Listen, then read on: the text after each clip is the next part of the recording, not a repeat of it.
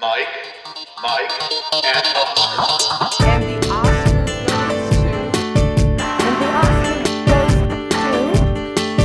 the Oscar goes to... And the Oscar goes to... And the Oscar goes to award season week. And the Oscar race checkpoint. And we're back. Welcome once again to another episode of Mike, and Oscar. You heard the intro theme song, and Oscar race checkpoint, as we have the first of the major precursors have finally come to pass. So we will be talking about the results from the 2022 Golden Globe Awards ceremony. I am your co-host, Mike One. This is co-host also Mike. Yeah, we got Sundance to preview in the middle of this episode. I think we're going to run down about 16, 17 titles that we're pretty excited about. And then we're going to do some Scream 5, or better known as just Scream, a little movie that perhaps has shown up on our feed over the past... I mentioned it once or twice in the previous couple of days. Yeah, I seem to remember. It's a fling right now for Mike and Oscar. No, we're in deep right now with the Scream rewatch. We just released our first two episodes of the MMO Screams miniseries, which was a joy to do. They are beefy, they are huge, they are spoiler filled. If you need to catch up on the Screams, if you can't watch them on your own, you can listen to them during your workday and get all caught up if you've seen them in the past, of course. And at the end of today's episode, we'll probably do a good 20 minutes of prepisoding, what we would usually do in a prepisode, and preview the hell out of it. Yeah, we're going to give you at the end of today's episode, you're going to have close to 3.5, nearly 4 hours of Scream content from us to get ready to go into this weekend's debut of the big 2022 reboot quill that will be Scream 5. We call it Scream 5, even though it's technically called Scream. So we're prepping you for that. That'll be at the end of this episode. Let's start at the beginning of this episode, which is one of usually our biggest episodes of the year, is when we preview and review the Golden Globes, as it's the first major precursor to come to pass.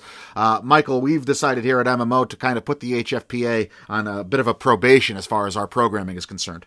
Yeah, we would typically do a Golden Globes prediction show. We would talk about the betting. We would bet it. We would talk about the noms in a whole episode. We would really feature it. So let's be honest. I mean, who cares about us? But this hurts us. The fact that the Golden Globes are kind of off the board or in the penalty box or whatever you want to talk about it, it's a bummer, number one. But it's also it hurts our programming. I mean, we tend to feature the Globes because it is that marquee kickoff to the major precursor season, or at least a centerpiece in terms of the presentation. I mean, it's the second highest rated award show of the movie calendar, for that matter. So this is an awkward situation for us, but it's not like it's awkward all of a sudden. Like, this has been awkward the whole year because we've been covering this story like crazy. Yeah, we don't want to relitigate anything here, but if you go back and listen, obviously the HFPA has had some serious inclusion and diversity issues that came to light, especially over the past year, and as well as some ethical concerns outside of just those primary issues as well. They've said a lot of the right things in terms of trying to revamp and redo and rectify what they were kind of caught doing or not doing, for lack of a better term. And our stance has been, saying the right thing is one thing, but do the right thing and prove it and prove that you've changed. And we've gone over some of the changes that the HFPA has made in whole. They were kind of held in probation by NBC, which matters a lot more than MMO holding them in probation, as they didn't have a platform or a cable network or a broadcast network to show their awards ceremony on. NBC backed out of their deal to show the Golden Globes, as they have done routinely every year. So the Golden Globes went forth with no audience, just a small gathering of laureates and HFPA members somewhere in Beverly Hills. They were tweeting out the results of their awards as of Sunday night. We're going to recap a lot of the major categories. There were some surprises, Mike. I guess before we get into who won specifically, what are we doing with these Golden Globes in terms of importance this year? I mean, it's kind of a weird year, obviously, in a lot of respects, not least of which is that you have this award show, this major precursor that's kind of being held on probation, but there's still a lot of people invested in the winners and tweeting about them and talking about them on film Twitter and analyzing and writing articles about them in the trade. but also we don't know how much stock is being put into their awards and who they decide to reward this year in terms of the Oscars race. We don't know what's being put stock into in terms of how these films are doing at the box office, because we're in, pandemic year 3 of the never-ending story here. What are we doing? How do you view these Golden Globes this year in terms of the Oscars race? I'm going to take the information and just add it to the list and add it to the, that's all you can do. And anybody who has, the formulas out there, power to you. And we appreciate you, and we read you, to be honest, like Gold Derby, etc. Like, if you have a formula and you have the rationale, that's great. Truthfully, I do think it's a case-by-case basis every year, and this is a unique situation. The Golden Globes are not being used in marketing by some studios. Some studios basically boycotted them in the lead up to this, and they knew that it was one of the many reasons why they're not having a show or a live stream or anything. Obviously, the fact that NBC kind of put them on the sideline. They can't necessarily broadcast based on their contracts. So that's part of it. The other part of it, in terms of what could diminish their impact, is the fact that they're coming kind of first in the major precursors, and that wouldn't have been if the Critics' Choice were able to keep their date necessarily. Right. And the Critics' Choice could have overshadowed them. And that, like you said, the last time we talked about the Globe noms, we have the Critics' Choice and the Golden Globes jockeying for a position. And I had forgotten what had happened originally, but apparently, yes, the Golden Globes are messing with the Critics' Choice based on that date. And the fact that they were able to hold their date, the Golden Globes, it hurts the Critics' Choice. The Critics' Choice, I think, wanted to be that kickoff of the live award show. And I think they were looking at this date as something where, all right, we can finally crush them with our live award show and their little, fez-wearing banquet somewhere on broadcast. So they're just in their corner of shame. It's totally different now. Like, now the Golden Globes actually, like you said when we were talking about it via text message the other day, the Golden Globes are very lucky that this happened, and they do have a platform more than they would have had otherwise. I do wonder what the coverage would have looked like had the Critics' Choice gone forward. And like, the default, obviously, for everyone is to put more stock into the Golden Globes, even though there's very little, I should say, historical crossover between the HFPA membership and the Academy membership. But obviously, like you said, the Golden Globes are the second most watched awards program. They have the longevity, et cetera, et cetera. But it would have been fascinating to see where more of the talking points came from. But yeah, I can't see how it's anything but a win for the HFPA that the Critics' Choice did abandon that date of January 9th here. And once again, the Golden Globes had it all to themselves, and they're the biggest name in town, and they were the only game in town, and they did give out their awards. So let's dive right in and talk about the biggest one of the night. Best Picture Drama went to The Power of the Dog. The Power of the Dog beat out Belfast, Coda, Dune, and King Richard for that award. Yeah, and The Power of the Dog would take home Best Director for James Campion and Best Supporting Actor as well for Cody Smith-McPhee. We'll talk about them in a minute.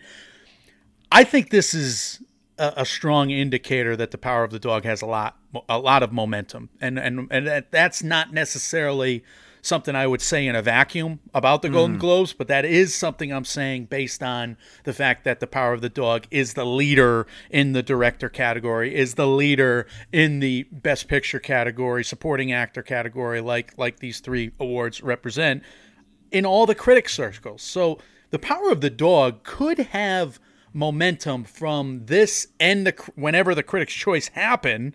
Plus, we know it's going to get showered with nominations at the guilds.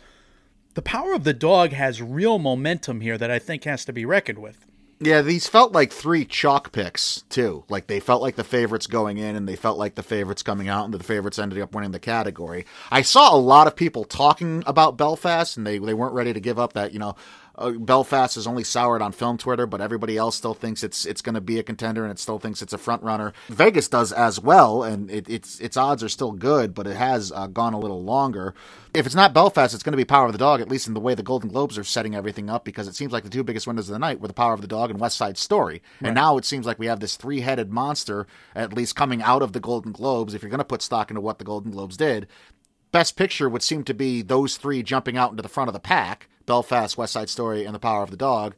And The Power of the Dog, I agree, has to be the front runner because you would think that Campion is going to be the front runner in the directing category, as she has been for a bit now. And you would think that Cody Smith-McPhee, who is the betting leader in the supporting actor category, has a chance to do the same on Oscar Sunday as well.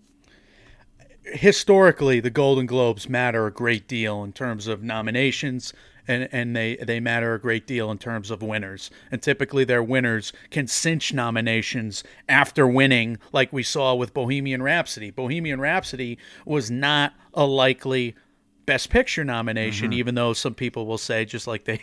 I always knew when I saw it in the fall, I knew Freddie Mercury. All right, fine, great. Congratulations. Yeah. But... most of us those were that, HFPA members that have rolls of $100 bills falling out of their pockets when they stand up because they got just stuffed by Fox. But go ahead. And their boat shoes are still wet from all the yachting they did with Mr. May and company. Yeah. But you're right. I think this kind of cinches a nomination for The Power of the Dog. The Power of the Dog was getting an Oscar nomination in Best Picture, Best Director all along. I mean, these are obvious.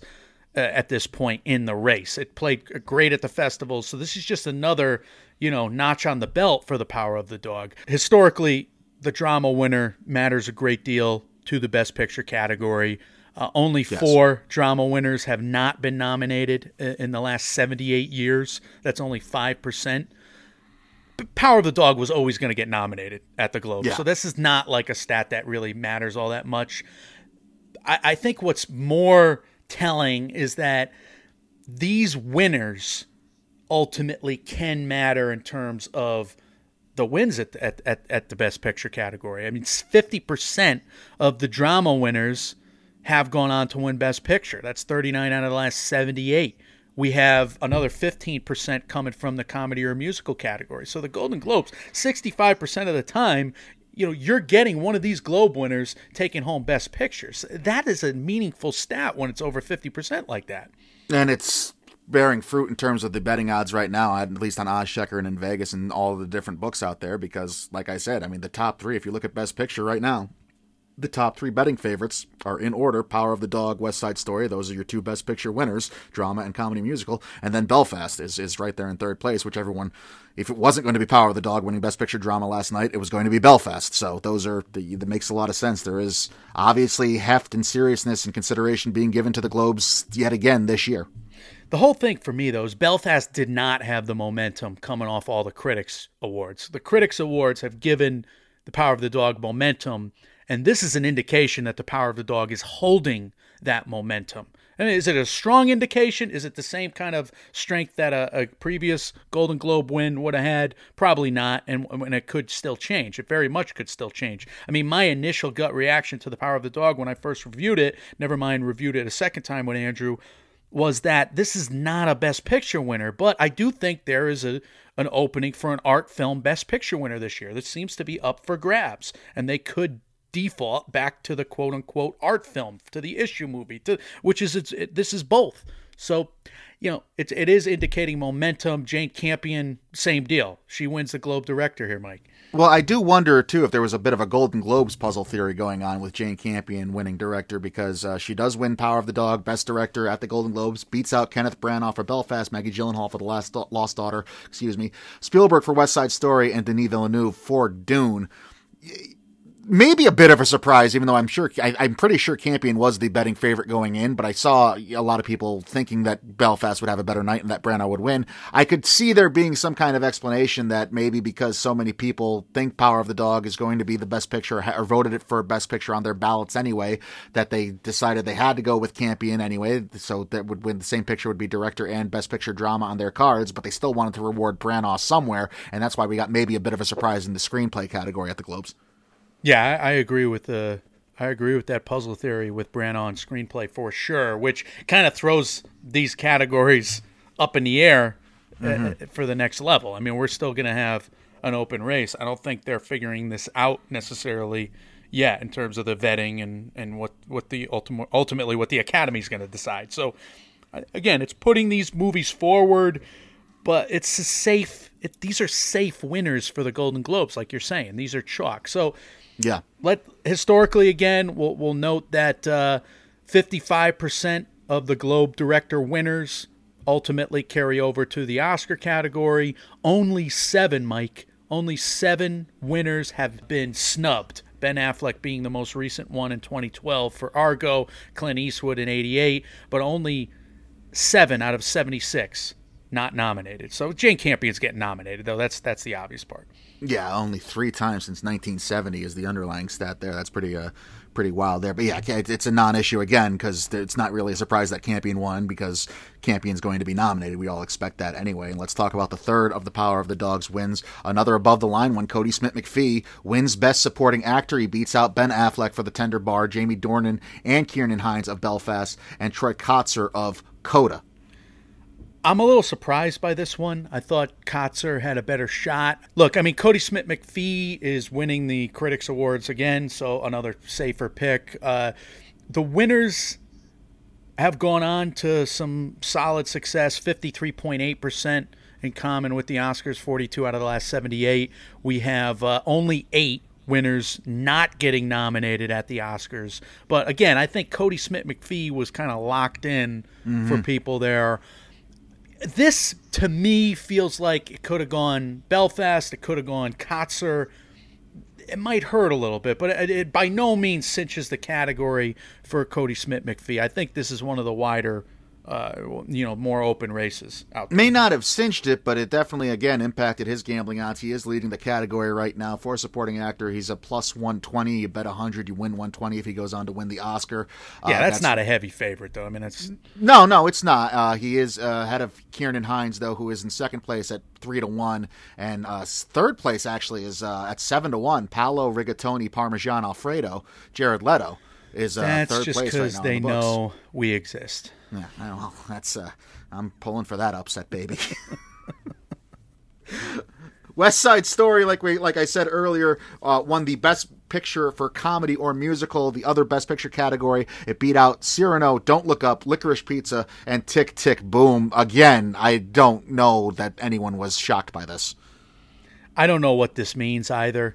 We have historically much lesser of a crossover. Only 15% of those winners have carried over, 9 out of the last 58.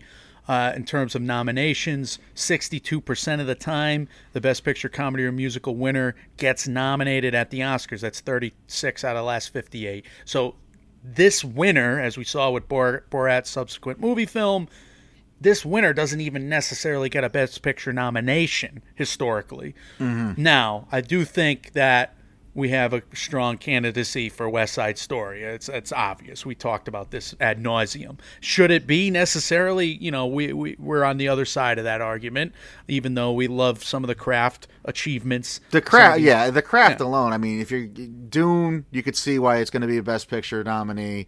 West Side Story, you could see it's Spielberg, for the love of God. I mean, you you get it. And there's stronger competition in this year than I think in previous years. For the love of God, we had Music, the quote unquote movie of the Razzies last year as a Best Musical or Comedy nomination. Right. So this is stronger competition. Don't Look Up is a bona fide Best Picture contender by many pundits out there. By many opinions. I was hearing it as like this sneaky Best Picture favorite in terms of Little Gold Men, etc. It's kind of a shame only in that West Side Story is so entrenched as the favorite here that like West Side Story winning this category, I think it actually is helped the least out of any of these 5 movies with this win. This fez-wearing coven of Caucasians is going to love West Side Story. They're oblivious, airheaded, possible racists loving this movie. So go fuck yourselves, HFPA. Sorry, not sorry. This is where I just get mad. This is where I just why we wanted to do Scream in this episode. Yeah. So this is West Side Story as superlatives. We're fine with those. Yeah. The fact that this is such an obvious win on the night bothers me. Yeah. I won't hide it. I don't necessarily love a Don't Look Up or Licorice Pizza either. I get why this won. Tick, Tick, Boom would have been my choice. Tick, Tick, I have Boom not seen Cyrano yet. Yeah. Fine. I know you like a couple other movies in there. You're probably rooting for them, but I'm not going to say like I'm going to use this argument against the Golden Globes for some categories and against some others. But this is like, I get why this happened. It's just, I'm so depressed with the Golden Globes this year. They've taken all the, you're absolutely right. Like, it hurts our show, but it's taken all the fun out of this year because of what they have done. But yeah, it's just, I'm like, fine. Don't Look Up didn't win. Oh well, whatever. West Side Story won. If the Golden Globes were not mucked in scandal, West Side Story probably still wins this category. Just if you have an older, most likely, if you have an older voting body, most it's likely, winning that category. I agree. And all I have to say is I still have not watched Power of the Dog yet. I hope I like it because, again, Best Picture is West Side Story, Power of the Dog, and Belfast right now. I would bet good money against you liking that movie. So I hope that's like some kind of three-dimensional chess reverse psychology, because you know that I know that you know you don't care about my opinion of whether I want you to like something to like something. I appreciate your depressing my expectations, so maybe I can overcome them. But as far as West Side Story, it had a big night on the comedy or musical side and in supporting actress, which accounts for only one category there, so it takes the best of both drama and comedy or musical. Rachel Ziegler won Best Actress Comedy Musical. Ariana DeBose won Best Supporting Actress. We'll start with Ziegler. Big night for her. She won Best Actress Comedy or Musical over Marianne Cotillard for Annette, Alana Haim for Licorice Pizza, Jennifer Lawrence and Don't Look Up, and Emma Stone for Cruella. 66% of the winners of comedy musical actress have gone on to get nominated at the Oscars. Only 23 out of the last 71 have not been nominated. So, I mean, that's a healthier stat for Rachel Ziegler. She wasn't necessarily in everybody's fives, so that's a good omen for her. Yeah. Alana Haim is kind of on that fringe as well. That probably would have been a nudge more in her direction because they might be fighting it out for a nomination there.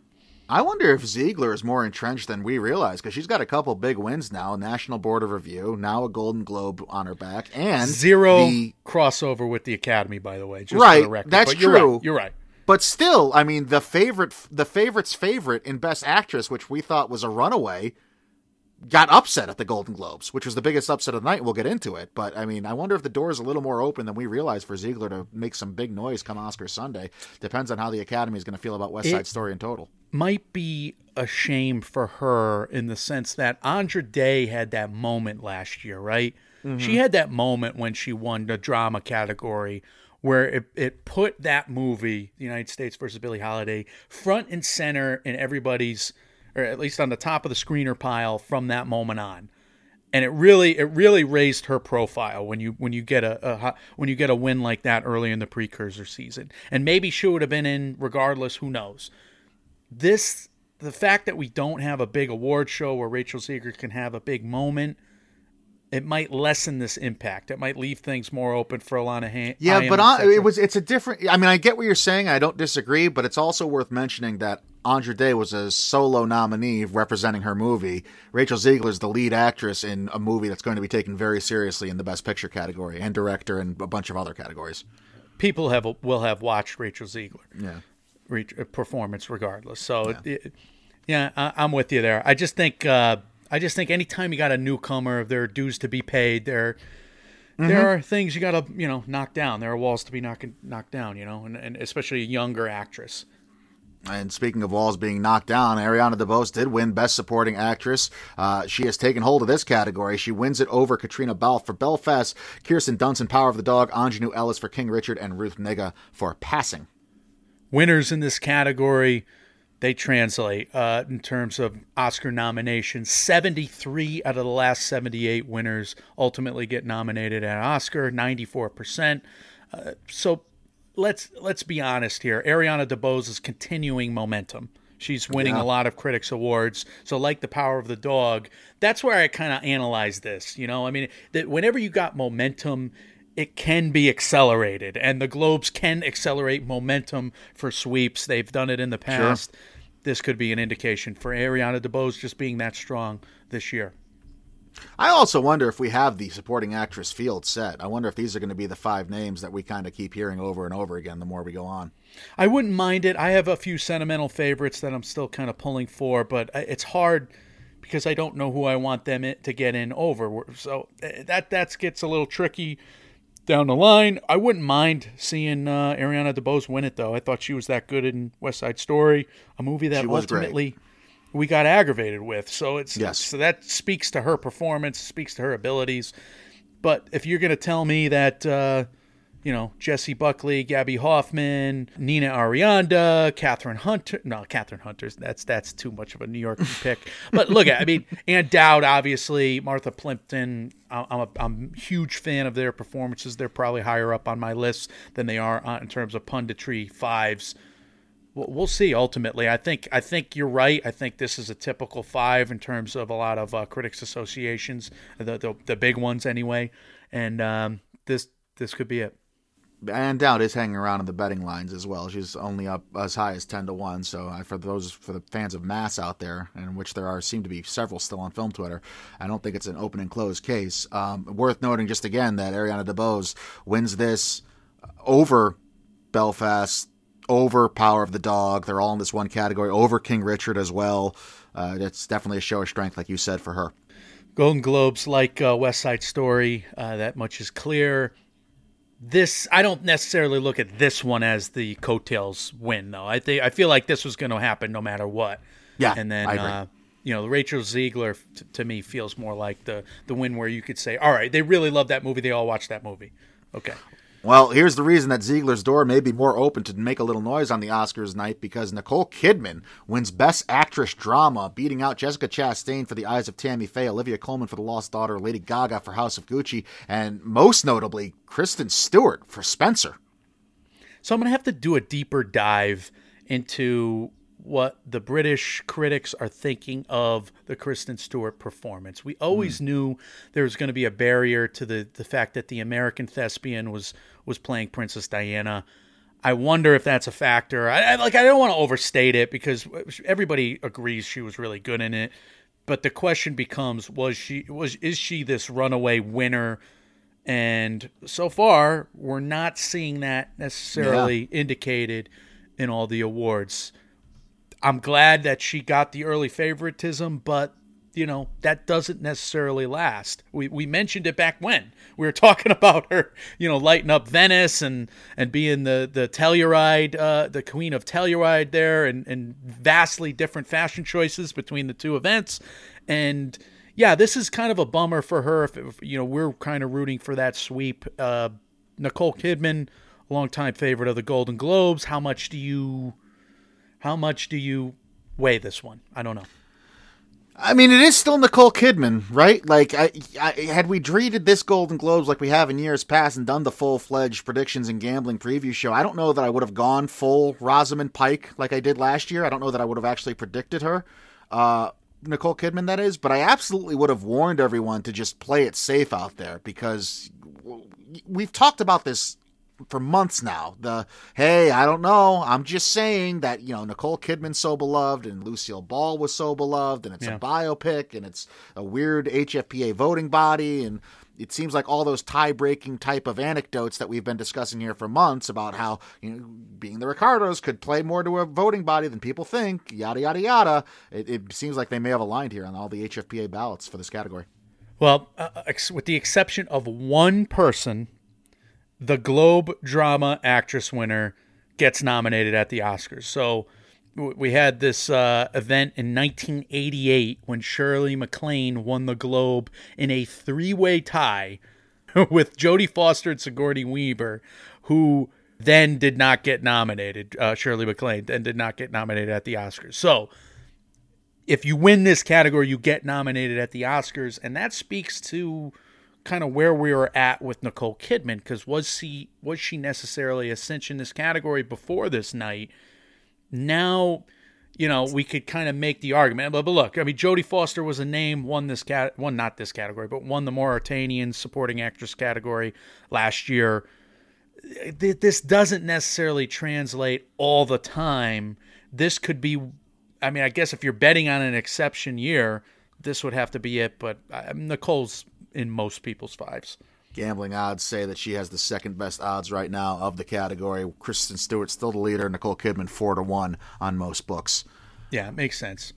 Go to Best Actor for Drama. Will Smith does win the Golden Globe Best Actor Drama. Beats out Mahershala Ali for Swan Song, Javier Bardem for Being the Ricardos, Benedict Cumberbatch for Power of the Dog, and Denzel Washington for The Tragedy of Macbeth. Yeah, 74 out of the last 78 Globe winners in actor drama. They ultimately get nominated at the Oscars. That's 94.8%. So that's a stat that's saying Will Smith is going to get nominated at the Oscars. We knew this already. Yeah. So again, this is kind of a chalk pick in terms of the nomination side of it. What does it matter in terms of the showdown with Benedict Cumberbatch? That might be more telling, because it did seem like the Globes loved The Power of the Dog. 3 wins on the night. I don't know how to gauge this win for Will Smith. I mean, we've seen the start of what looked like a sweep last year for Chadwick Boseman in the category. Yeah. And it did not pan out at the end of the day. Didn't. And if any European based voting body was going to zig when everybody else was zagging, they could have done it, and they did not. They went with Chadwick Boseman there, and ultimately Hopkins came with the late breaking move.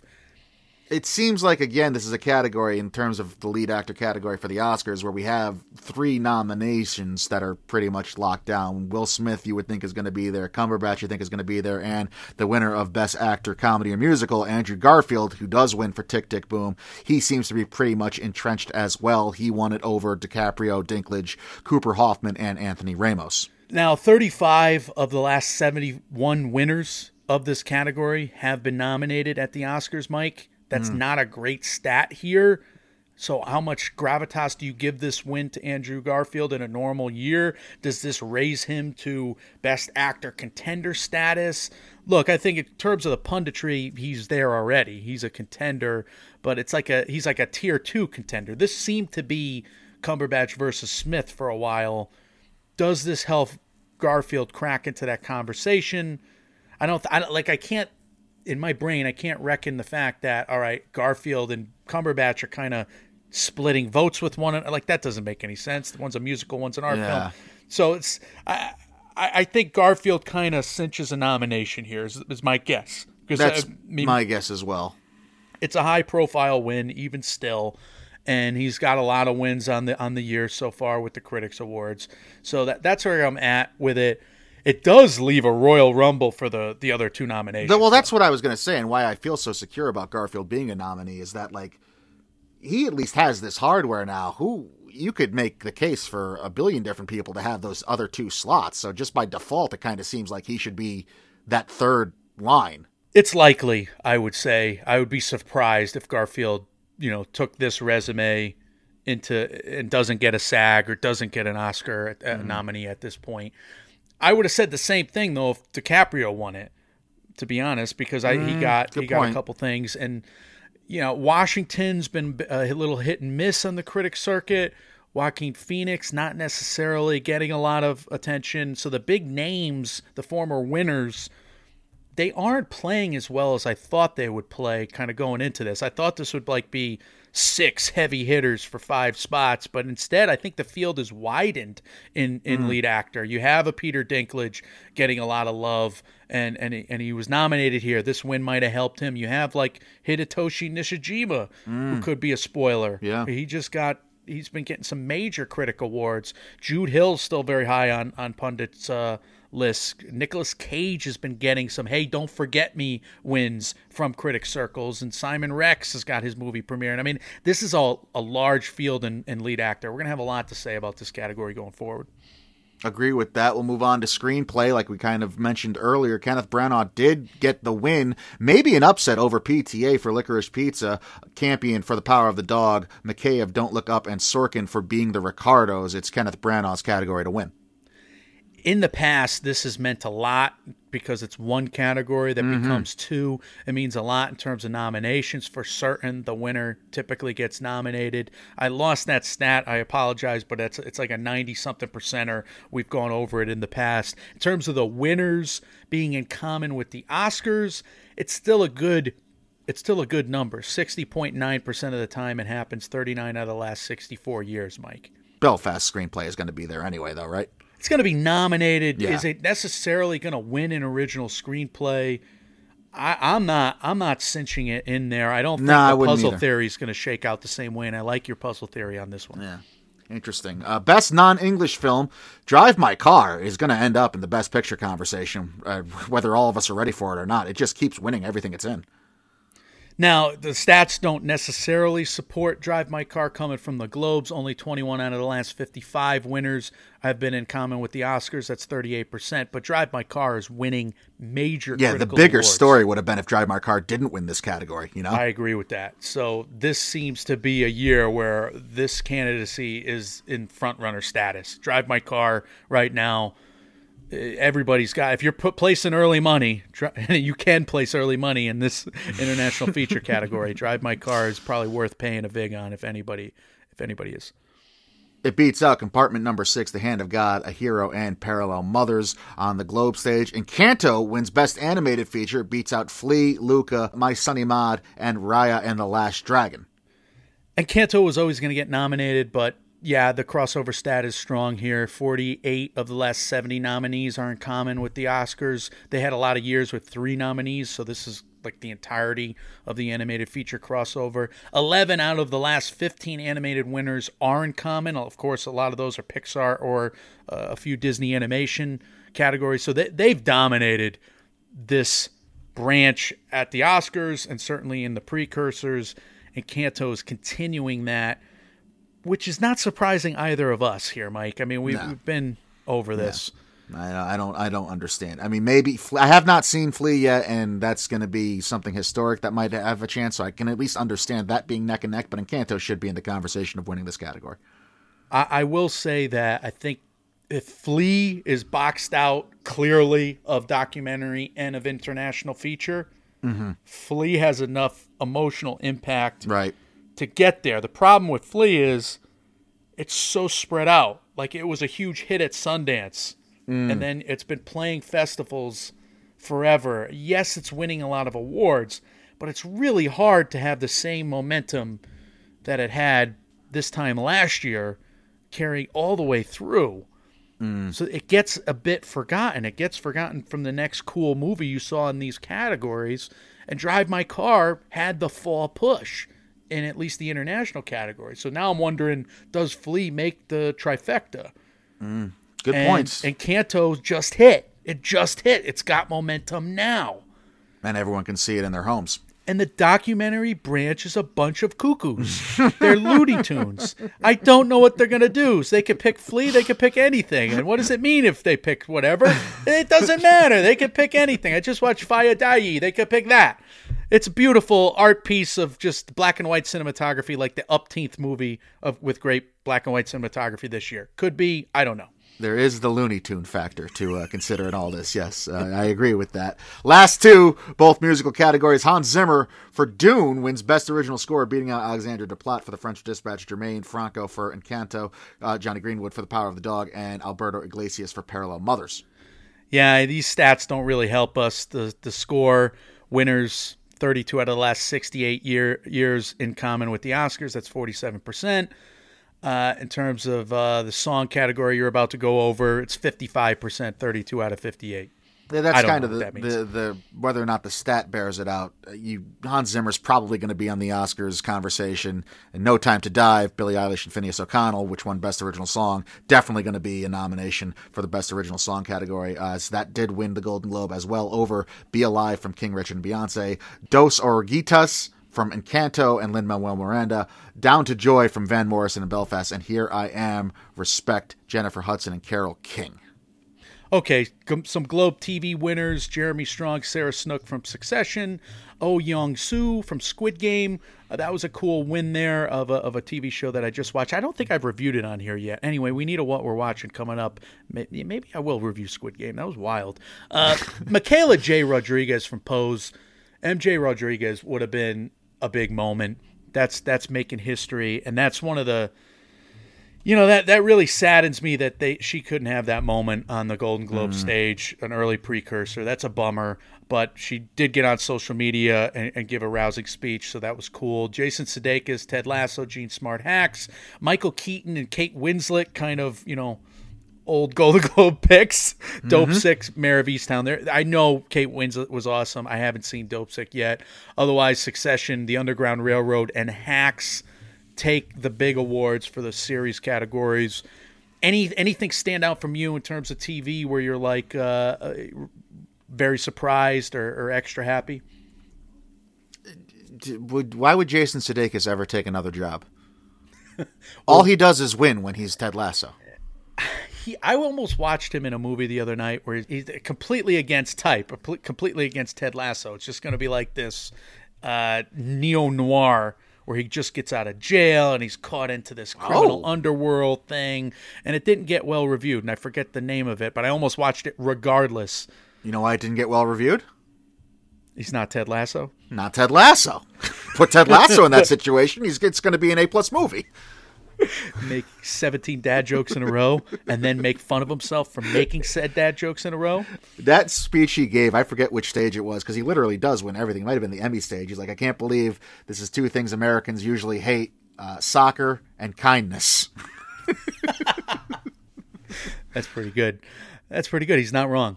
Let's talk about Sundance, Mike, and a preview of some titles that are going to be coming out. You already have a bunch of tickets ready for you to go. Last year's Sundance was a harrowing experience for you. Yeah, I watched 39 films, and I didn't love all of them. Let's just put it that way. This year, I'm going to probably watch half of that, but maybe more than half of that. I'm probably going to watch 25 movies at the end of the day. I have tickets for 16 right now, and I might pick a few more off. Packages just readjusted and went back on sale when we're recording this today on Monday the 10th. You guys will hear this on Tuesday, so you can buy a package for $100, $750, whatever. They range from those price points. Individual tickets, they will go on sale for $20 a pop on Thursday. So there's two ways you can buy tickets, or two types of tickets you could buy, I should say. You could buy a premiere ticket, which is a specific time, and you only have 3 hours to watch that movie, but you get the Q&A, you get the whole experience. Or you could buy the all-day availability. So basically, it's on demand to you all day. So just beware when you purchase your Sundance tickets what you're purchasing. Very good information. Thank you for filling all of us in on that. Let's talk about some of these titles that you have highlighted. We'll start with 892, Michael. Yeah, John Boyega and the late, great Michael Kenneth Williams, Nicole Beharie, director Abby Damaris Corbin. This looks like one of many heavy emotional films, but John Boyega's got an excellent still. He shaved his head for this. We'll see. Seems like something very light and happy and not going to leave any scars whatsoever. A Marine War veteran faces mental and emotional challenges when he tries to reintegrate back into civilian life. Good God.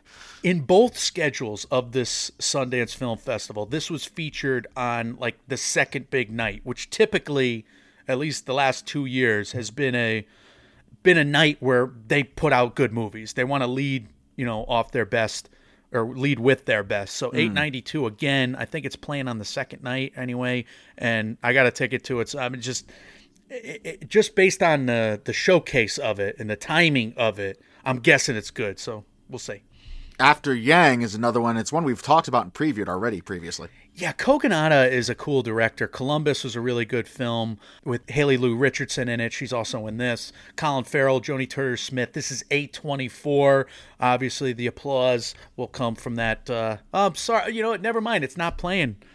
We're going to all have to applaud 824 when it shows up on our screens at home. That's a bummer. But Clifton Collins Jr., great reviews from Cannes last year. Of these films, I'm as excited to see after Yang than almost anything here. In a near future, a family reckons with questions of love, connection, and loss after their AI helper unexpectedly breaks down.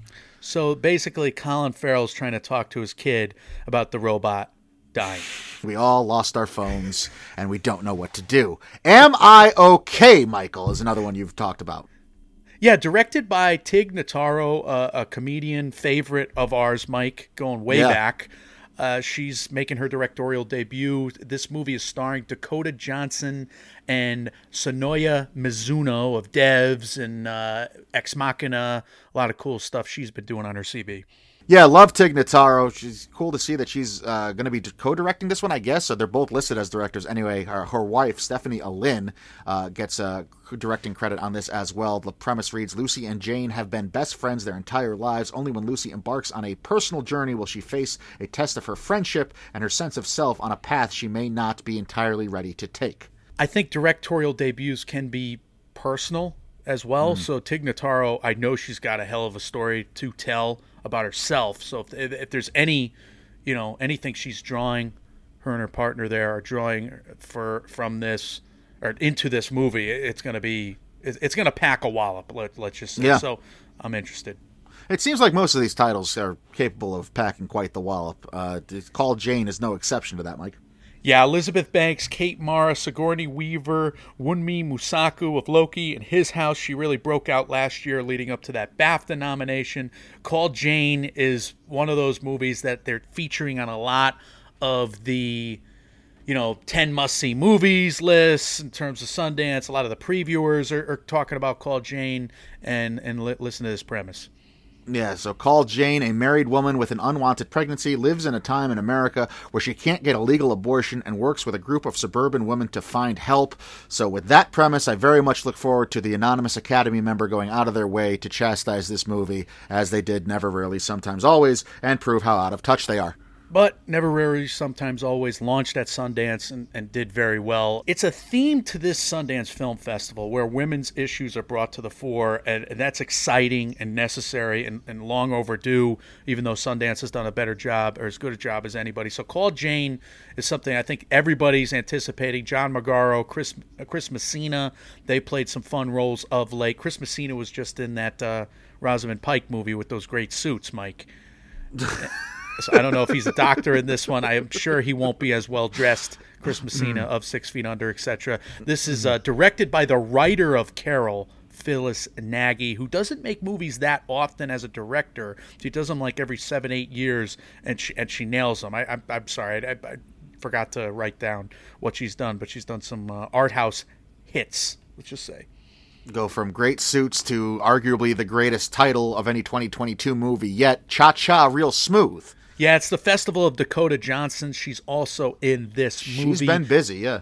Leslie Mann, Brad Garrett, and the director himself, who also acts in these movies, Cooper Raiff. He did Shithouse last year. Which was like a surprise hit in some ways. It won the South by Southwest Audience Award, I believe. Was it 2 years ago? Was it last year? I think it was 2 years ago, because I think Language Lessons won it last year. So 2 years ago, Shithouse won South by Southwest, and Cooper Raiff was really good in that. Now, I didn't love Shithouse as much as some other people, but you could see how talented he is. And the drama really stretches in that movie. And they're stretching it out over one college night. But you wouldn't think it would be that dramatic. Just these kids are out and they're in college and they're having fun. And he makes a lot out of it. So I see a lot of talent with him.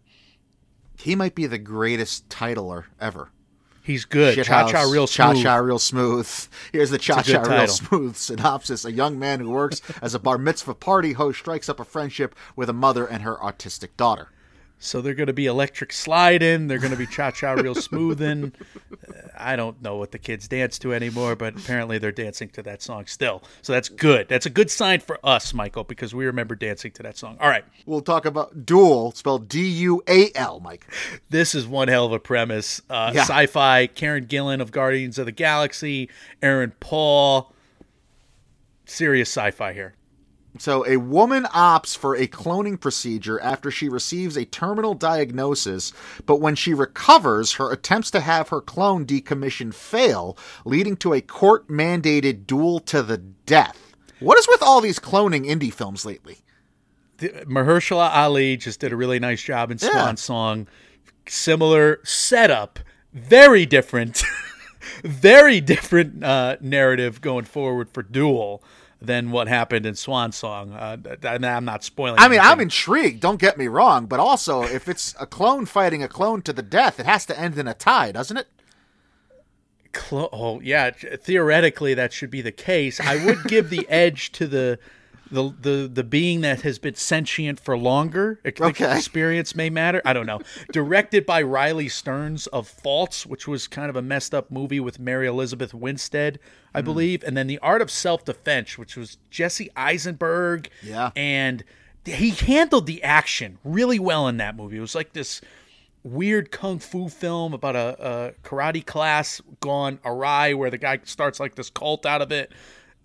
Anyway, another talented director that I'm kind of going with here for Duel. Fire of Love is another title, Mike. Okay, so this is a documentary about Vulcanus, and that's not Spock and his wife. This is about a pair of volcano investigatory scientists. And, you know, I'm not even going to spoil what happens, whatever, but this is something that has been on both opening nights. Okay, so both schedules, because Sundance had a whole schedule. They threw it away and they redid the schedule. Fire of Love is an opening night film, so that typically says Oh, wow. it's a crowd pleaser, you know, or at least it's going to be a movie to reckon with. So I'm interested. I will not read the synopsis as it seems to give too much away, but it's suffice to say it's pretty much what I have planned for the series finale of MMO at the same time. So look forward to that. We'll talk about Fresh, Mike. Sebastian Stan, Daisy Edgar Jones of Normal People, they've been having some of the most sex scenes going. This is premiering at 2 a.m. our time. Yeah, well, the synopsis for Fresh kind of makes that make sense. The horrors of modern dating seen through one young woman's defiant battle to survive her new boyfriend's unusual appetite. So this movie's for those who watched Winter Soldier and thought, you know, it's fine. I just wish he was a bit more of a cannibal. Oh, you think this? You're going the horror route. I'm just going the pervert route. I think this is going to be, you know, this is going to be constant sex scenes. That's what I'm guessing. Why not both? Why not both is what I always say. Well, that's going to throw me for. I'm going to get icky yucky, and I'm going to regret buying the ticket for this if this is like more than just normal sex. Like if it's more than the missionary position, I don't know if I can hang. I don't know if I can deal with it. I'm out. Click to it. Now I have an all day ticket for this one, so I'm not watching it at 2 a.m. I'll be fast asleep. But I don't know. We'll see. Sebastian Stan, Daisy Edgar Jones. Emergency is another one you have highlighted. R.J. Kyler of The Harder They Fall. He's been in a lot of cool stuff of late. Madison Thompson, who I know you know from Ozark, Michael. This is directed by Carrie Williams, who was in last year's festival with our #J. And, you know, his CV, he's just been doing well at the festivals, Carrie Williams. So I was intrigued by this setup. And it go figure. A lot of the, you know, previews say this movie has comedic potential as well, somehow. But go ahead. Okay, emergency. Ready for a night of partying? A group of Latino college students must weigh the pros and cons of calling the police when faced with an emergency. So, another fun, lighthearted, carefree fare coming in this one. Maybe I'm reading the previews wrong, but regardless, this seemed like a must-buy. It's one of those first few nights. I think it might be the first night again, so they're featuring it. If you didn't get enough of Lucille Ball and Desi Arnaz with Being the Ricardos, you get another chance with something from Amy Poehler, Lucy and Desi, Mike. Yeah, I mean, the premise is that it's a documentary about Lucy and Desi, and it's a must-watch because Amy Poehler's doing it, and if anybody understands comedy, she does. Yeah, absolutely. Master is another one with a couple big names attached to it as well. So Master and God's Country, those have similar premises. They're about college professors, African-American women college professors. And in this case, it's Regina Hall. And in God's Country, it's Thandie Newton. Regina Hall's had some awards love with Support the Girls. Sure. Remember that big win for her? Like, what was that? Oh, my God. I'm going back into my brain. She had a big win there late, in the, at the edge of precursor season. What the hell Was was it a Gotham? Might have been a Gotham. Yeah, it might have been a Gotham. Oh I my can't God, remember. I'll look it up. Keep going. Ella Hunt of Dickinson. She holds like the straight man role in that show. Everybody else is kind of being goofy and funny around her, so she's got dramatic chops against all those younger actors and actresses in the Apple TV show. And then Talia Ryder from Never, Rarely, Sometimes, Always. We've been wanting to see her do more things. So it's set in a college, directed by Mariama Diallo, and it's going to be a heavy premise, but it's another featured movie master from Regina Hall, or with Regina Hall, excuse me. Was it the New York Film Critics Circle? That sounds right. She They won just that. won She was Hog. nominated at the Gotham. She didn't win the Gotham. She was nominated at Indie Spirit. Didn't win. But she won the New York Film Critics Circle. Goes to show you how deeply we cut at Mike and Oscar. I remember that being a big deal. Regina Hall getting that big win. Yeah, I'm with you. That was a standout thing, and I cannot. Yeah. For the life of me, remember. The Princess, we have another Princess Diana documentary. This comes from Ed Perkins of Tell Me Who I Am. We also have Resurrection with another name that we're very familiar with here. Yeah, Rebecca Hall. Just take my money. Rebecca Hall, Yep. Tim Roth, director, who's a producer on The Dig, which was kind of a cool Netflix movie that I enjoyed. And it's just Rebecca Hall falling apart, and yet just holding on by a thread in this premise. But it's Rebecca Hall dealing with subject matter that's like too serious, but only Rebecca Hall can deal with it, right? I don't think she's capable of doing unserious subject matter, to be quite honest, on screen. She's the most dramatic, and it's amazing to watch every time. The Resurrection synopsis: Margaret's life is in order. She is capable, disciplined, and successful. Everything is under control, that is, until David returns, carrying with him the horrors of Margaret's past. Heavy premise. The still is unnerving, just her look in the still from this movie. So I had, again, just take my money. The final one here: When You Finish Saving the World. Julianne Moore, or Julianne Moore, as she's known from her Oscar-winning past, not related to Bill Maher. Right. Anyway, Finn Wolfhard, I believe, is playing her son. This is another A24 movie, and another movie that they've been featuring on the opening night of every festival. A lot of this still everywhere in the previews as well, in terms of When You Finish Saving the World. Evelyn and her oblivious son Ziggy seek out replacements for each other as Evelyn desperately tries to parent an unassuming teenager at her shelter while Ziggy fumbles through his pursuit of a brilliant young woman at school. Some international films, Utama and Klondike. I'm hearing good things about them, so I have tickets for them. Alice with Keke Palmer. That premise seems very close to Antebellum, which had a lot of potential with Janelle Monáe. Yeah. So Keke Palmer and Common, they're acting in Alice. And then I have a God's Country ticket with Thandie Newton as a college professor. Again, similar to Master. So common themes, common premises for some of these. We'll see how they play out, but big names at this Sundance Film Festival, especially in our circles, Mike. So, And big names including Common, yeah. Yeah, Common Oscar winner, Common.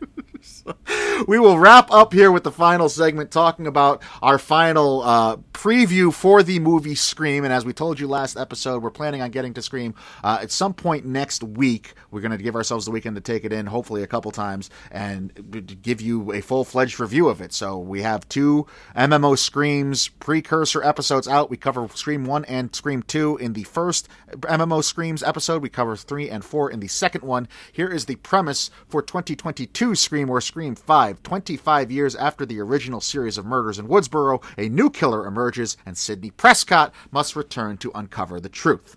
So the directors of Ready or Not, which was a movie that we really liked, the both of us, Yes. a couple years back, horror movie about the bride who had the rich family, who had the tradition of hunting down that bride in a game of hide and go seek. Whether We've or all not been they there. used weapons depended upon the year, depended upon what a demon or not would tell them before the game would start, right? Right, So, right. That old chestnut. in Let terms of those Ready or among Not. us who haven't partaken... Yeah, go ahead. So I think their tandem was called Radio Silence, this director tandem. So they go way back. Good directors in terms of what else I saw. I think they did Southbound as well. James Vanderbilt is the writer, one of the writers that Fincher employed for Zodiac. He also did murder mystery, so he's got a wide range there in terms of the whodunit genre. And then Guy Busick was a Ready or Not screenwriter. You know the cast in terms of Campbell, Cox, and Arquette. We do have many big names joining up that of the younger generation. Melissa Barrera, we just saw her in Heights. Jack Quaid is from The Boys. He's also Dennis Quaid and Meg Ryan's son right there. That's not bad. Jenny Ortega has been in a lot of episodes of You on Netflix. Dylan Minnette, 13 Reasons Why on Netflix. A lot of episodes for him. Jasmine Savoy Brown, she's a new star of Yellow Jackets. She's from The Leftovers originally. You might have remembered her 5 or 6 years ago in that HBO show. Mikey Madison, Mike, she is Sadie from Once Upon a Time in Hollywood. She wound up in the pool is all I'll say. So it's Mikey Madison, a familiar face from MMO. And then Mason Gooding, he was in Love, Victor. He's been in a lot of stuff. I should have wrote down more of a resume for him. But these are recognizable faces of young Hollywood. And that's what Scream's been known for. We've commented that all the way through, how they always get these young actors that are just about to be on the come up and have done stuff and hopefully puts a rocket on their back and propels them into superstardom. Like we said, we weren't really planning on doing another half episode on Scream, but then the critical reception broke after the first preview screening, and it wasn't just like, oh, Scream is good. It was people gushing over how good Scream was, which really kind of excites us. So we're going to hit a couple reviews off Twitter. Heather Wixon, at The Horror Chick, as someone who has been in love with this franchise for a little over 25 years now, I totally and completely loved Scream, brutal kills, fun mystery, and both the legacy cast and newbies were great. Wes would be proud. Kevin McCarthy, at Kevin McCarthy TV, he says the fifth Scream film is the closest I've felt to the brilliance, excitement, and horror of Wes Craven's 1996 masterpiece. Hands down, the best Scream since the original. Beautifully honors the legacy of the first film while bringing a fresh yet brutal new tone to the franchise. I'm very excited. I think my expectations are getting too high now. Perry Nemiroff, at P. Nemiroff. I have seen the new Scream, and it's a winner. Yes, it's bloody, but also feels loaded with love and reverence for the original and the fandom it amassed, and felt like it was talking to me to a degree. I was expecting a lot of, it's nice to be back in Woodsboro. It's fun to have Scream back again. I was not expecting this amount of gushing. Now, a word of warning, we already said, this could be a pundit parade issue. Hopefully not, but maybe everyone's just excited to be back in a movie theater, excited to be back with Ghostface, and they could be heightening all our expectations. We've had that issue before. I'm going to just be along for the ride at this point. I'm excited to see what we get from this Scream movie. This is also where we will say this is a spoiler warning for anyone that has not kept up with the Scream franchise. We may spoil a couple Screams in the past. We don't know what's going on with Scream 2022, so we will not be spoiling Scream 5 at all. We're going to talk about some predictions, what we hope to see, and what we think might happen on Scream 5, but we don't know anything about it. We're going to see it cold, just like all of you will, but just as a word of warning, we may accidentally or incidentally spoil Screams 1, 2, 3, or 4. All right, and I got a couple of demands here. So with great hype comes great responsibility, I would say at this point. And look, Scream 3 was a bit of a tonal mess, even though we don't like some of the things about it. We still love the movie, and that's going to be one of those things. Like, we're fans, and we're obviously fans of this franchise, and we've done this throughout MMO history, where the movie is just... I don't know how to put this. I got to be delicate when I'm talking to you about some of these things. Where the movie is not necessarily Oscars fair, let's just say. It doesn't necessarily get nominated for Oscars when it's called Halloween 6. But through no fault of it being Halloween 6, right? That's just the Academy screwing up. That's just the Academy screwing up. Fine. I'll just nod my head at certain things you say. Look, I hope they get the tone right. So my first demand, and this is much easier said than done, is that they don't have messiness in terms of a tone. And that's hard to do, but that's what they've built this series on. Like, Scream 1 was really, really funny, and it was still very, very scary. So you had seriously important themes, and you had kind of, you were able to joke about them somehow. And I think that has to do with the whodunit being involved with the slasher movie and being a good fit and kind of melding those genres together. But it necessarily wasn't the same mix when Scream 3 had serious stuff with Scooby-Doo style finales. Yeah. So let's not go that way. I agree with that demand. I co-sign it. Scream 3, the reason for the change in tone was a little explainable if you view it in context of what was going on behind the scenes. But Ready or Not kind of was able to walk that tightrope, right? It was funny and it was still appealing and charming, but it was still had some scares and some frights. So I have hope that can be pulled off. I don't think that's an unreasonable demand.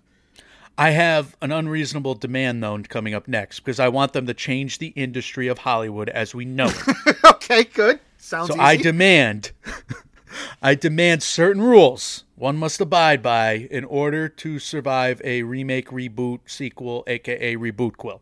I want the Reboot Quill rules to be laid out, and I want these rules to be laid out in such a funny way or poignant way. It could be serious, like Dewey Cox. Dewey could be not Dewey Cox. Dewey Please Cox, not. him too. Please, If he makes an please not appearance. Dewey Cox in a serious way, but Dewey could lay out these rules.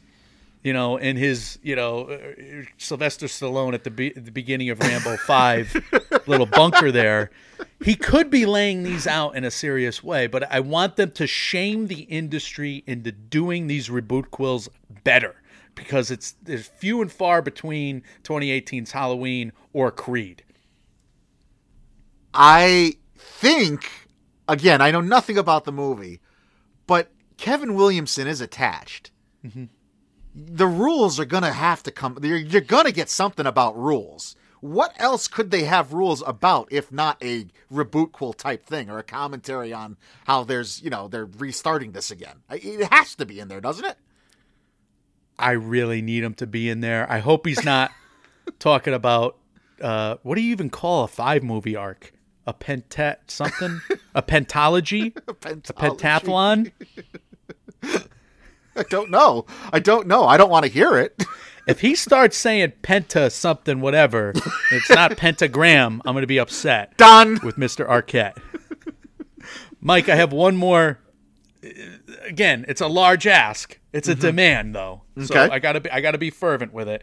And that's, I want Dewey and Gale to both get their moments. I need Dewey to be taken seriously by anyone.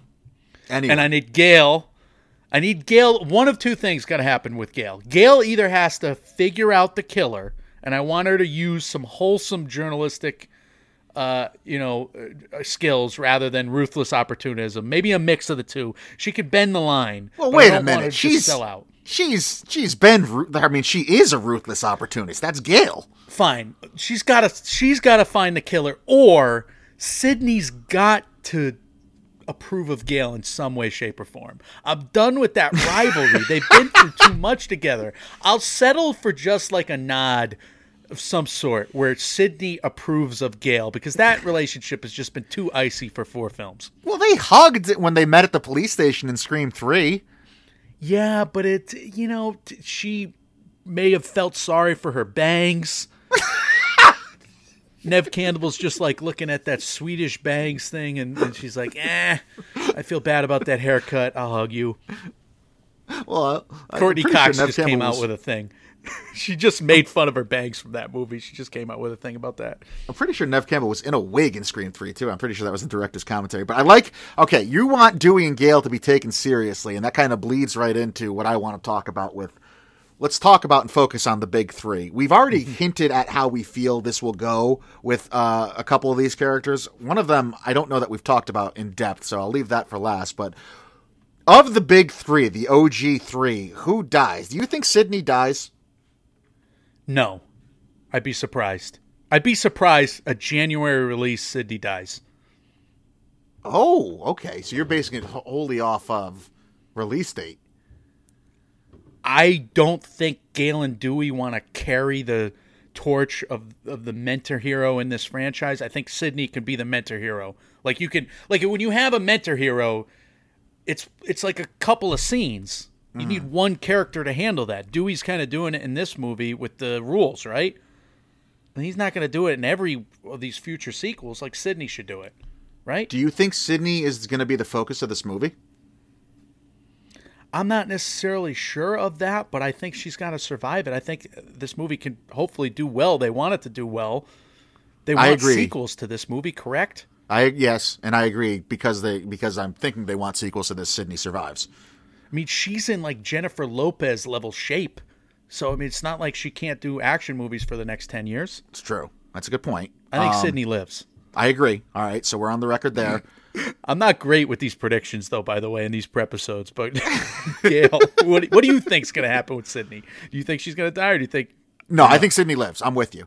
I think they want sequels. I don't know how you have Scream without Sidney. To me, Sidney can live and Gale and Dewey can die, but if Sidney dies, all three of them are dying. That's how it works in my mind. Yeah. I don't know that if makes they some would, sense. if they would do that right now. Gale, we've talked about. We both think she's dead. Gail's got an uphill battle to survive this Yeah. one, but I want her to have her moment, like I said. Dewey, I could go either way on. I think he's Well, gonna we die, haven't though. talked a lot about Dewey. So where do you, like, gun to your head, knife to your throat in terms of the Scream series, where do you see Dewey going with this? Because if he's going to be like this ultimate changed character where he is this rugged veteran who's like laying down the law now and ready to go one last ride, like he's being portrayed so differently in the trailer that it almost makes me think there's no way he's surviving. There's no way he's surviving, in my opinion. I think he's done. You He's think dead. he's dead? All right. I Yeah, think I do too. So, all right. So, Gail is the question. We didn't throw our. Well, thoughts I on think Gale is more dead than Dewey is. I think Gale is the one if I had to bet on one of these three dying, I would put my money on Gale. I don't think they're gonna kill off two of the three. Really? What did does I just- Courtney Cox need this franchise for anymore? No, she's got a bajillion dollars. That's what I think. Right? She doesn't. But I mean, there is a lot of Sid and Gail stills going out there, right?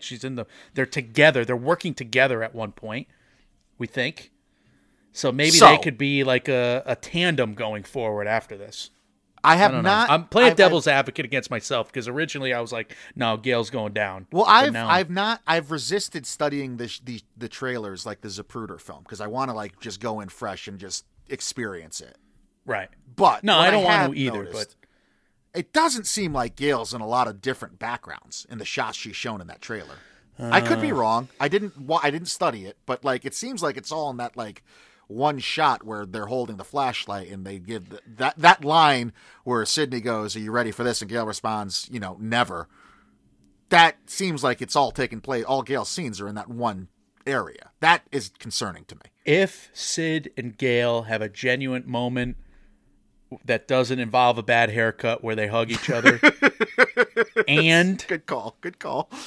Gail still dies, I'll be okay with it. Yeah. But I like where you're going with that. yeah, I don't All know. right. I'll be, here's the good news. I'll be surprised either way on Gail. I think Dewey's going down. Gail, I'll be surprised either way. I don't Interesting. know. So if you had to put money on one of these three dying, you're putting your money on Dewey. Yeah, but I'm not a gambler. But Well, I put my money on It's Dewey. not a bet that exists. I don't think anyone would take this money. You would take my money if I you- would take your money. Yeah, you would take my money. Do we have anyone come back? We've talked about Stu. We've talked about Kirby. Is there another Loomis out there? Is Maureen Prescott really dead? I don't want anybody to come back. Just give me a new Ghostface. I mean, it's been in the lore. It's been in a legend. Give me a copycat killer. Give me a.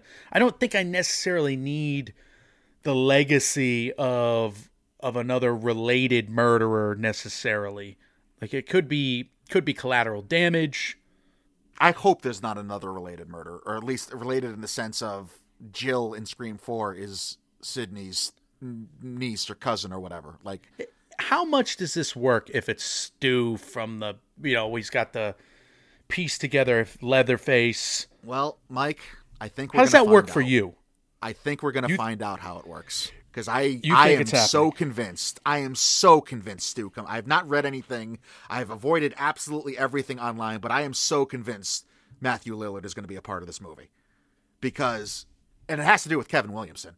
Because he was in Scream 1 as the killer. He was in the background of Scream 2, as everybody knows. because he was dating Nev Campbell at the time. Kevin Williamson wrote Scream 1 and Scream 2. He was supposed to be Kevin Williamson's big reveal on Scream 3, except they didn't go with Kevin Williamson's script, so they paid him and just didn't have him show up. He visited the set on Scream 4, even though he didn't have anything to do with the movie, and Kevin Williamson, we know, was the writer on Scream 4, and Williamson's a producer now in Scream 5 here. Matthew Lillard is somewhere. He's somewhere pacing around this. You would have fun with it, is what you're saying? You're like, if you see this, would this be a reveal where you would get up and say, and scream at the screen, or no? I don't know how they're going to do it if it happens. It needs to be done well. Yeah, it's contingent on the execution. Yeah, it needs to be done well, and I need a good explanation as to where the fuck he's been. You know what I mean? Like, you can't just come back. If you've been in jail all this time for 25 years, someone's going to know. He only sleeps underneath a pillow that has a pillowcase of a TV on it. Totally changed my sleeping habits. I can only sleep on electronics now. Second to last question. How many kills are shown in Scream 5? Now, here's the body count we've seen on screen for related movies. Scream 1 had 7 kills shown on screen. Scream 2 had 10. Scream 3 had 10. Scream 4 had 11, not counting the murders at the start of the film that were the beginning of Stab movies and Stab sequels. So 11 on-screen kills for Scream 4 within the Scream universe. Ready or Not had 15. So I put the over-under at 11 for Scream 5 kills on screen. That's a good over-under, because I would typically say more for newer. Mm-hmm. And, you know, my original assessment of this over-under, I was like, that's too high. But I think now I don't know what to pick, so that means it's a good over-under. 11 is a good over-under. If I had to bet my life on it, I would bet more. I would bet over, which is totally different than the answer I prepared earlier, because I was like, all right, I think they're going to focus. Yeah. The cast is so huge. It's funny. We're thinking the exact same way about this. Yeah. I'm going to say over. Because I'm thinking Body the same count. thing. I was like, it's a new hands. They want to be more precise and direct with the kills and have them mean more. They don't want just a bloodbath. But we've seen these guys do a bloodbath already. They had 15 deaths on screen, and they were all enjoyable. We loved all the deaths. I think I'm with you. I think I'm going to go over as well. They're good at a lot of death. Last question. And again, the preface to this being that we know absolutely nothing about the plot or any of these characters that are assigned or actors involved with this. Who's the killer or killers? Oh, God. I think this is a tough question, but you have some characters that just look like killers. And what do I mean? Sadie from Once Upon a Time in Hollywood, Mikey Madison, she looks like a killer. Is that too much of a red herring just based on looks? Can you read books by their cover when it comes to the Scream franchise? I don't think you can. So Jack Quaid, same deal. Like, I've seen him brutally murder people on screen in The Boys, and no, I can't pick these two in good conscience because I feel like they're the obvious answers, but they do have the look. Let's just say, if I'm judging books by their cover. Now, a guy who could kind of skirt under the radar, who does have a familial connection to another character, is Dylan Minnette of 13 Reasons Why. I don't know if I'm pronouncing his name right. He is Deputy Judy Hicks's brother, husband, son friend. Wes Hicks. I have my eye on him going in, and he's plays in that show about the high school kids who are, what are they? You know, one of them, 13 Reasons Why, something very bad happened. I know the premise. I don't want to mention it, but he's used to handling some heavy subject matter as an actor. So I feel like he can bend there. I would tell you this, though. I would be genuinely surprised, number one, in her ability or the plot, if Melissa Barrera of In the Heights fame, because she was featured in the Heights, if she could pull off that level of happy and beautiful and sing-along, level musical goods, and then go and be the the ghost face? Are you kidding Yeah. me? And pull off that level of evil? I'm looking at her acting prowess as something to be reckoned with in terms of Melissa Barrera's career. That's where I'm at. I really, really like your explanation. And you're right. A lot of these, just the headshots, a lot of these people, like, you're hiding a killer behind those eyes. I can see it. She did it. She did it with him. What if it's more than two? Yeah, well, it could be if your theory about Matthew Lillard's playing in. I just but are they surprising the Scream faithful with a Matthew Lillard playing out that plot line? No. So it's got to be really cool on how they do it. And they can't just follow the following. What if Matthew Lillard comes back but gets killed? Like, what if it's a thing where Stu thinks he's the puppet master, but he actually gets offed? He's a pawn in a bigger game. Now I'm thinking Who's like it's a bigger Saw than movie. him? Yeah, now I'm thinking like it's a Saw movie. Just a twist on top of twist. Billy's been alive I this just, whole time. yeah, I just want to be able to say, you didn't fool me. I know what you did. I saw it coming. Skeet has been somewhere. No. Don't Palpatine this. I don't need the Palpatine thing. I don't. But if it makes you happy, I'm willing to allow it. But like you said, you have qualifiers. Like, it's got to be done well. Like, if you just get the plot of the following, you're not that happy, are you? No. And I also, as far as who I think, just looking at the cast list, I got my eye on Jasmine Savoy Brown. Well, she played a character that had much more to do in The Leftovers than we thought. She's in, I don't know what Yellow Jackets is about, but everybody keeps talking about the it. Yellow Jackets thing is what, like, It's what my dad calls a bear suit movie, or bear suit show. What I in God's made the name mistake. does that mean? I made the mistake of showing my possibly dad Midsommar a couple years back. He has been angry with me ever since. Every movie recommendation I've given him has been tormented by the fact that he asked me, is this a bear suit movie? So I'm thinking Yellow Jackets is a bear suit show. It's a show that involves, basically people running out around the woods, killing each other, cults, scary stuff, executions, terrifying stuff. So she's from that show, right? Yes. Could be. I'm not looking past anyone, but I'm certainly not looking past her. I don't know if I want to end the episode without throwing more conspiracy theories out there so I can say I was right about any of them, but I will. I'll end it. I won't put the audience through that. I'm just excited. I'm very happy we're getting a Scream.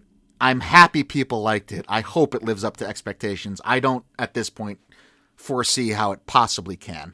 In my mind, anyway.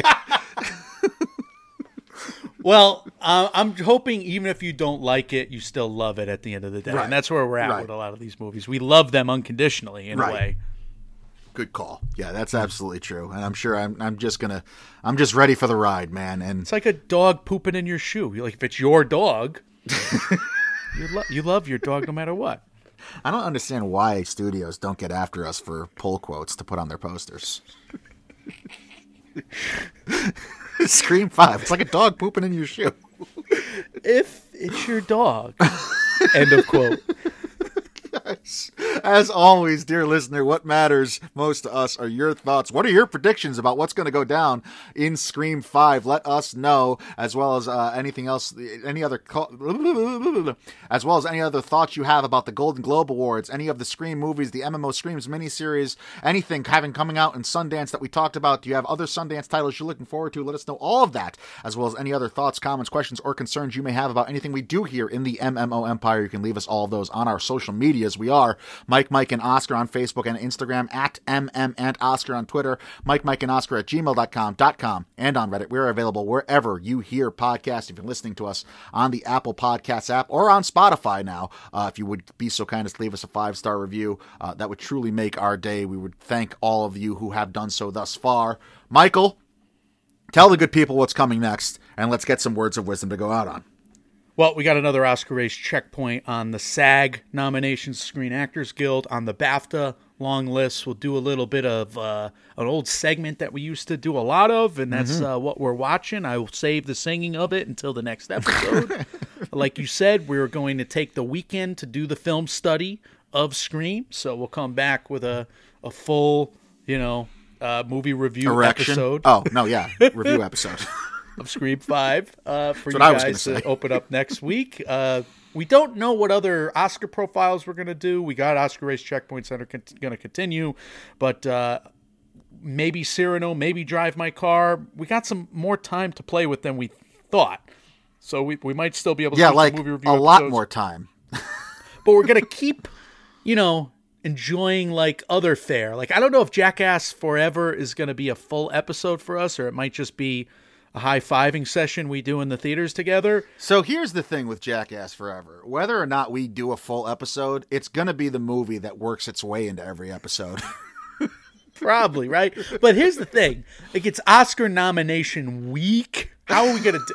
Like, we got to do the prediction show. We got to do the Oscars noms. We got to do the Fallout Oscar noms. We to make the Oscar time nom show. for the legacy pictures. Oh, my God. It's going to have to be a third episode that week. But you might get some bonus 3-episode weeks going forward. I don't want to commit to that, but we're going to try to do that as we go. Words of wisdom, I would say, if you have... And I said it before, right? If you have great hype, comes great responsibility. I like that, And yeah. Therefore, you should demand excellence from it. And if it comes anywhere short, then, again, if it's your The dog, dog poops in your shoe, yeah. then you still love it. You just won't like him very much. Did I mix my metaphors? With great expectations comes great. A perfect quote that you made wholly by yourself, totally original just now. No paraphrasing or stealing. I should be in an improv group. I should start one.